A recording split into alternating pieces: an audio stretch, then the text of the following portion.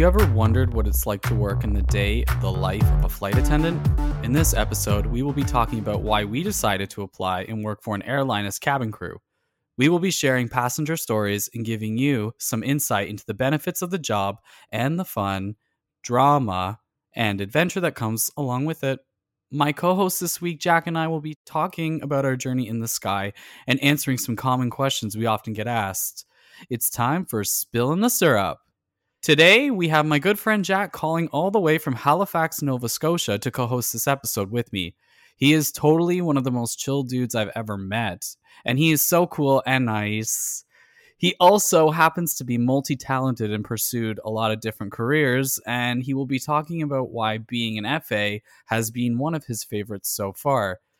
Jack, I feel really lucky to be doing this job, and folks out there may not be aware of this, but airlines receive thousands of applications for less than 20 positions in some cases. It is really Yeah, competitive. for sure. Thank you for the kind intro, by the way. Yeah, it is, I would say, one of the most competitive, definitely customer service jobs out there. I read an article recently that said the acceptance rate to Harvard Med School is higher than most airlines in the world. Wow, that is insane. It's funny because I think a lot of flight attendants also have other careers. Some of them, I think, actually are doctors or nurses. Maybe they just decided they wanted to just completely change their lifestyle, their 9 to 5, and do something like Yeah, traveling. exactly. And even, well, within our initial training class, there was teachers, nail techs, nurses, all kinds of different people. Funeral directors, me. How did you go from a funeral director to a flight attendant? You've got some versatile skills there. So we're gonna answer some questions that I've compiled about things that I've been asked, and anything you want to add to that. I'm sure that some of them may be the same for you.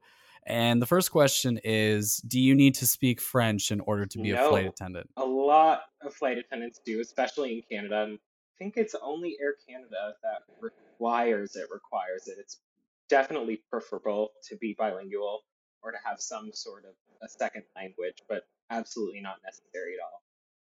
Exactly. Yeah, it's not a must, it's not a requirement. In our case, the safety demonstration plays in both languages, and as long as you know at least that much, then you're Yeah, fine. Critical announcements are supposed to be played in both languages, and I think that's fair.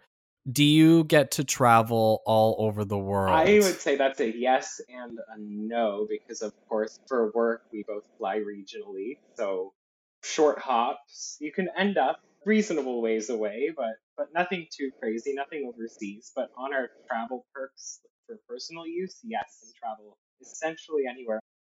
Whenever I get asked that question, I think to myself, well, no, I go to mostly destinations in Ontario or Montreal, but we do US destinations as well. And then people ask me what my favorite destination is that I travel to. And often I say St. John's, Newfoundland. And they're like, "Oh, why?" And I'm like, "Well, the people are really nice." They're like, "Isn't it like Boston your favorite?" I'm like, "I don't know. Yeah, Boston's nice." But I think you're right. I think some people think it's all international and they expect a different answer, but I think it's actually better in some ways, like you mentioned, to be able to enjoy going to those destinations on your days off rather than just when you're working, because you can actually enjoy them and have Yeah, fun. exactly. And of course, like we have awesome crews that we fly with. But sometimes it's fun to be able to go places with your friends rather than a crew that you just met that day. Although some of my best memories are with crews that I just met that day. That's very true. I think that's actually, side note, I think you really need to have that sort of teamwork mentality. And typically the flight attendants that I've worked with have been very friendly. They're very nice. They're easy to work with. They have your back. And I think you need that, because if you're not going to be a team player, then it's not going to be a good situation, because I think, if something were to happen and you need to use your emergency training, you're working with somebody that you don't like, or there's Yeah, tension. exactly. I always tell people it's a job where you become best friends with people every single day. You meet someone and within an hour you're their best friend for the next 4 days. Yeah, it's people skills at its heart, and that's it, and customer service skills. Do you stay overnight in the destinations that you Yes, fly we to? do. I try to bidding for non-industry people is basically how we get our schedules. You basically say, I want this, this, this, and this, and based on how high you are on seniority, they say, yes, you can have that. No, we don't have enough of that for your seniority level because they go top to bottom. So I try to bid for layovers, but we also do just 1 day trips. Yeah, we also just do turns, which is we go somewhere, we come right back. Sometimes we stay, sometimes we just do a single day that's packed from morning to night. As you said, you actually mentioned something that I did want to discuss with and share with our listeners, and that is how our schedules are made and that we have to bid and that it's seniority based. I would say out of all the things I love about being a flight attendant, I would say this is the one drawback for me just because I think it's can be hard to find a work life balance when you are so low on the seniority list that you don't really get what you ask for and your schedule is pretty much just made up of what's left over. But I mean, no, every job isn't Exactly. perfect. I'd rather have no idea what tomorrow holds than be stuck in an office from 9 to 5, 5 days a week.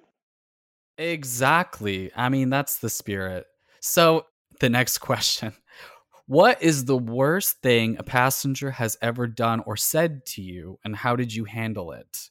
I get this one a lot. What do you do if someone, it becomes Yeah, I unruly? mean, obviously we have our training for all of that. It's very procedural. Like we have a very specific way of dealing with certain scenarios to maintain the safety in the aircraft. Obviously, it's customer service and humans are humans and air travel is a really stressful process. But I must say, we have really, really good passengers. Like I feel so lucky sometimes. I have a few friends at other airlines and they'll tell me these wild stories. Never happened to me.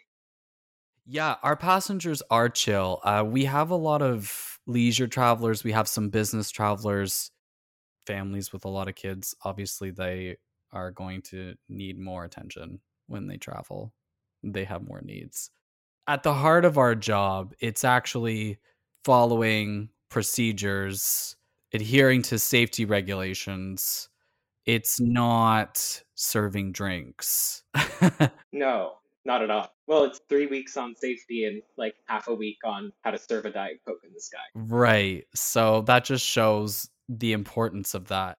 I am really proud to do that kind of job that's safety focused and enforcing it. I think that I thrive in those kind of careers and I think you do too. And if you're that kind of person that loves that following procedure and knowing it Yeah, and what to do, then this is definitely a job for you. I'm very fortunate because I don't think I've ever had any situations that have gone really bad. Usually I try to be honest with people.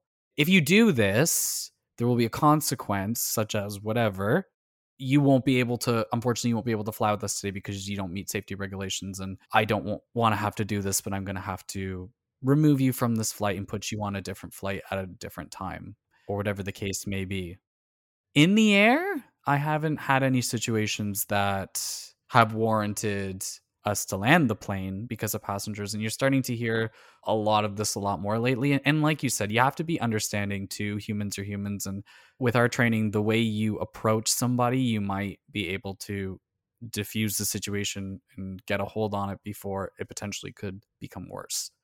exactly. I'd say 99.99% of situations that arise on board can be, with some tactful de-escalation, be dealt with before anything becomes a real challenge. I think it's all about just recognizing things and dealing with it as soon as you see it rather than waiting and having it turn into a real issue. I don't know if you saw the Southwest new policy, Southwest Airlines, they're not serving alcohol anymore because of a passenger assaulting an FA. Yeah, I don't know.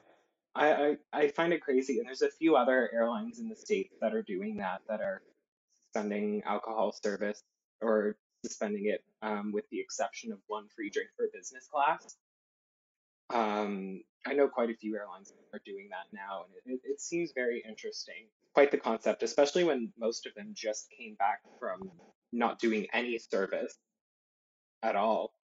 Yeah, I agree. I'm actually kind of surprised. I think because in my mind, and I think from our training, my opinion on that is, without obviously being in the position to set these policies or understand what actually happened, is obviously it's very serious and we have the power to stop alcohol on flights. If people don't know that, it's your cabin. If you feel that it's a threat to safety and other people's safety, then don't serve alcohol. But at the same time, you're going to punish everybody else that wants a drink. Doesn't really seem fair either. Like, alcohol can make people act differently, as we know from training. And these are things that you learn as a flight attendant. And especially when you're in the air, if anyone's ever flown and had a few drinks, you know that alcohol hits you harder. Yeah, I don't even drink. Like when I'm leisure flying, I don't drink because I can't deal with it. Like, because you land and yeah, because like I'll think like, oh, like two drinks on a 3 hour flight, that's not bad, and then you land and I'm like, whoa, I do not want to be this way. Yeah, you feel it. I was flying WestJet's premium economy business class that they have the last time I flew, and the FA, he was so great. He was just giving me wine. I think I had like 2 or 3 glasses of wine, and then he asked me if I wanted a coffee, and I said yes, because I need this coffee right now. How much money do you make? That is a frequent yet difficult question to answer because it really depends on the month that you've had. Because every airline's different in their pay structure. And basically, the the commonalities within airlines is that there's always an hourly wage, uh, which is very vast in terms of what it could be. I've heard 15, I've heard 30. It's different everywhere. And then there's a minimum guaranteed hours, which is how many hours you'll get paid for, regardless of what you fly. And then there's per diems, which is what you get paid in compensation for being away from your base to pay for your food, supplies. Yeah, it varies so much from airline to airline. I know a lot of people at airlines that can basically make their paycheck double with per diems, with like being away from their base for a long time. Um, but yeah, it's really, really airline dependent and fluctuates a lot. Even within an airline, it can fluctuate a lot from month to month. Yeah, exactly. There was an article I read, and it was about a Delta flight attendant, and I'm just going to reference it really quickly because this was wild. She was 79. They were 79 years old. They had been working for Delta for like forever, 57 years. And allegedly, she was making $250,000 on her pay scale a year. Allegedly, she got fired for stealing a carton of milk. And I thought, I read that article. I want to be on her pay scale, because this is what I also say to people is, if you are a senior flight attendant, depending on your airline, you can make big bank. As you say, you can also, and I think this is more for us, you can work overtime, you can do a lot of pairings, be away from base a lot, just racking that per diem, as you said, and make an extra buck that way. But I will say is that if you're looking to be a millionaire, this is probably not what you want to do. No. Unless you want to fly for 57 years and make 250K. Yeah, exactly. What do you do if a passenger on your flight dies? I've actually gotten this multiple times. I have as well. As you mentioned earlier in this episode, you are a funeral director also. So dealing with death is something that you would have had to deal with there. And I say to people is I am like, well, I'm not going to draw attention to it and make a big spectacle. They're like, well, what do you do? And I'm like, well, what can I do? I mean, put their seatbelt on for them and hope for the best. Exactly, you deal with it discreetly. There's not really much you can do in that situation. Like, I know cruise ships have morgues. Right. Cruises are 2 weeks long, so you need that. Exactly. Yeah, that's a good point. And this is something we touched on earlier. What qualifications do you need to work as an FA? And we've been referencing training throughout this podcast. It's important to note that you must pass your airline's training program upon getting hired. Yes. Usually that is composed of safety component and a service component. And in that you will learn everything that you need to know. Typically, you have to be of a physical height, tall enough to reach the overhead bins to close them. And I would say that you can't be claustrophobic of any nature because you're working in a cabin, which is small, sometimes in close proximity to somebody else.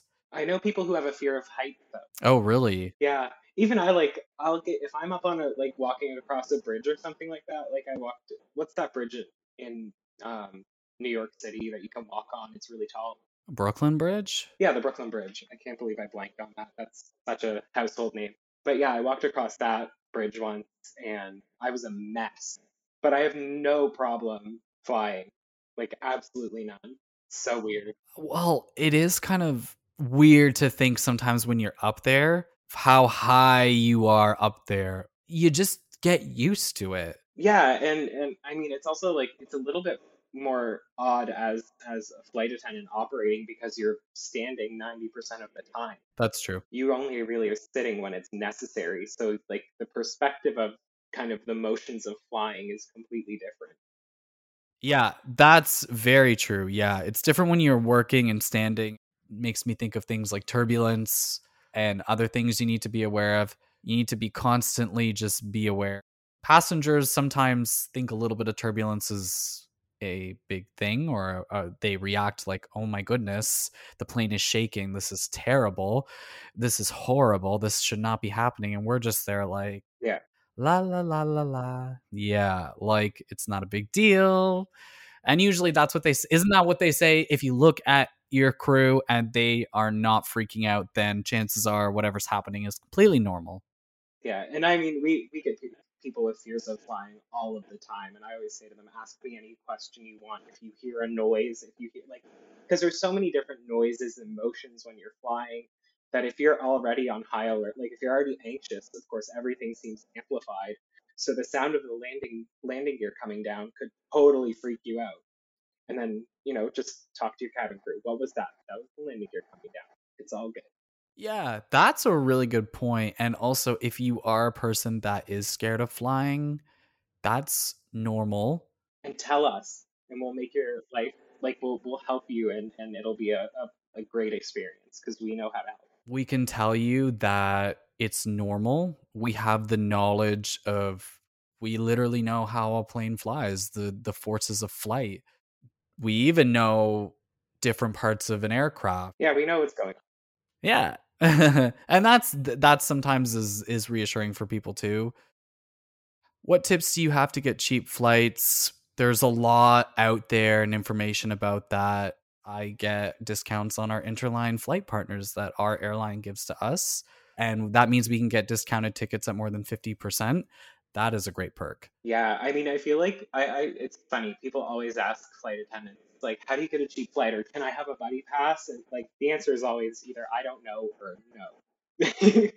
But like, if you guys want deals on hotels, I know where to find those because we don't get free hotels if we're flying for fun. Yeah, shout out to Nova Scotia Tourism. And if you're looking for a place to travel when travel is able to happen, check that out because we need to support the tourism industry and the airline industry too. Honestly, if I was to recommend people, I would try not to book last minute. I would try to use different search engines, try going to the airline's website, just look around because often what you find or you think you've found a great deal is actually still overpriced. If you're looking to save money, and then if you're looking to fly business, well, I'm not sure. because business is just expensive. Yeah, you just need, at that point, you need to get a travel rewards credit card.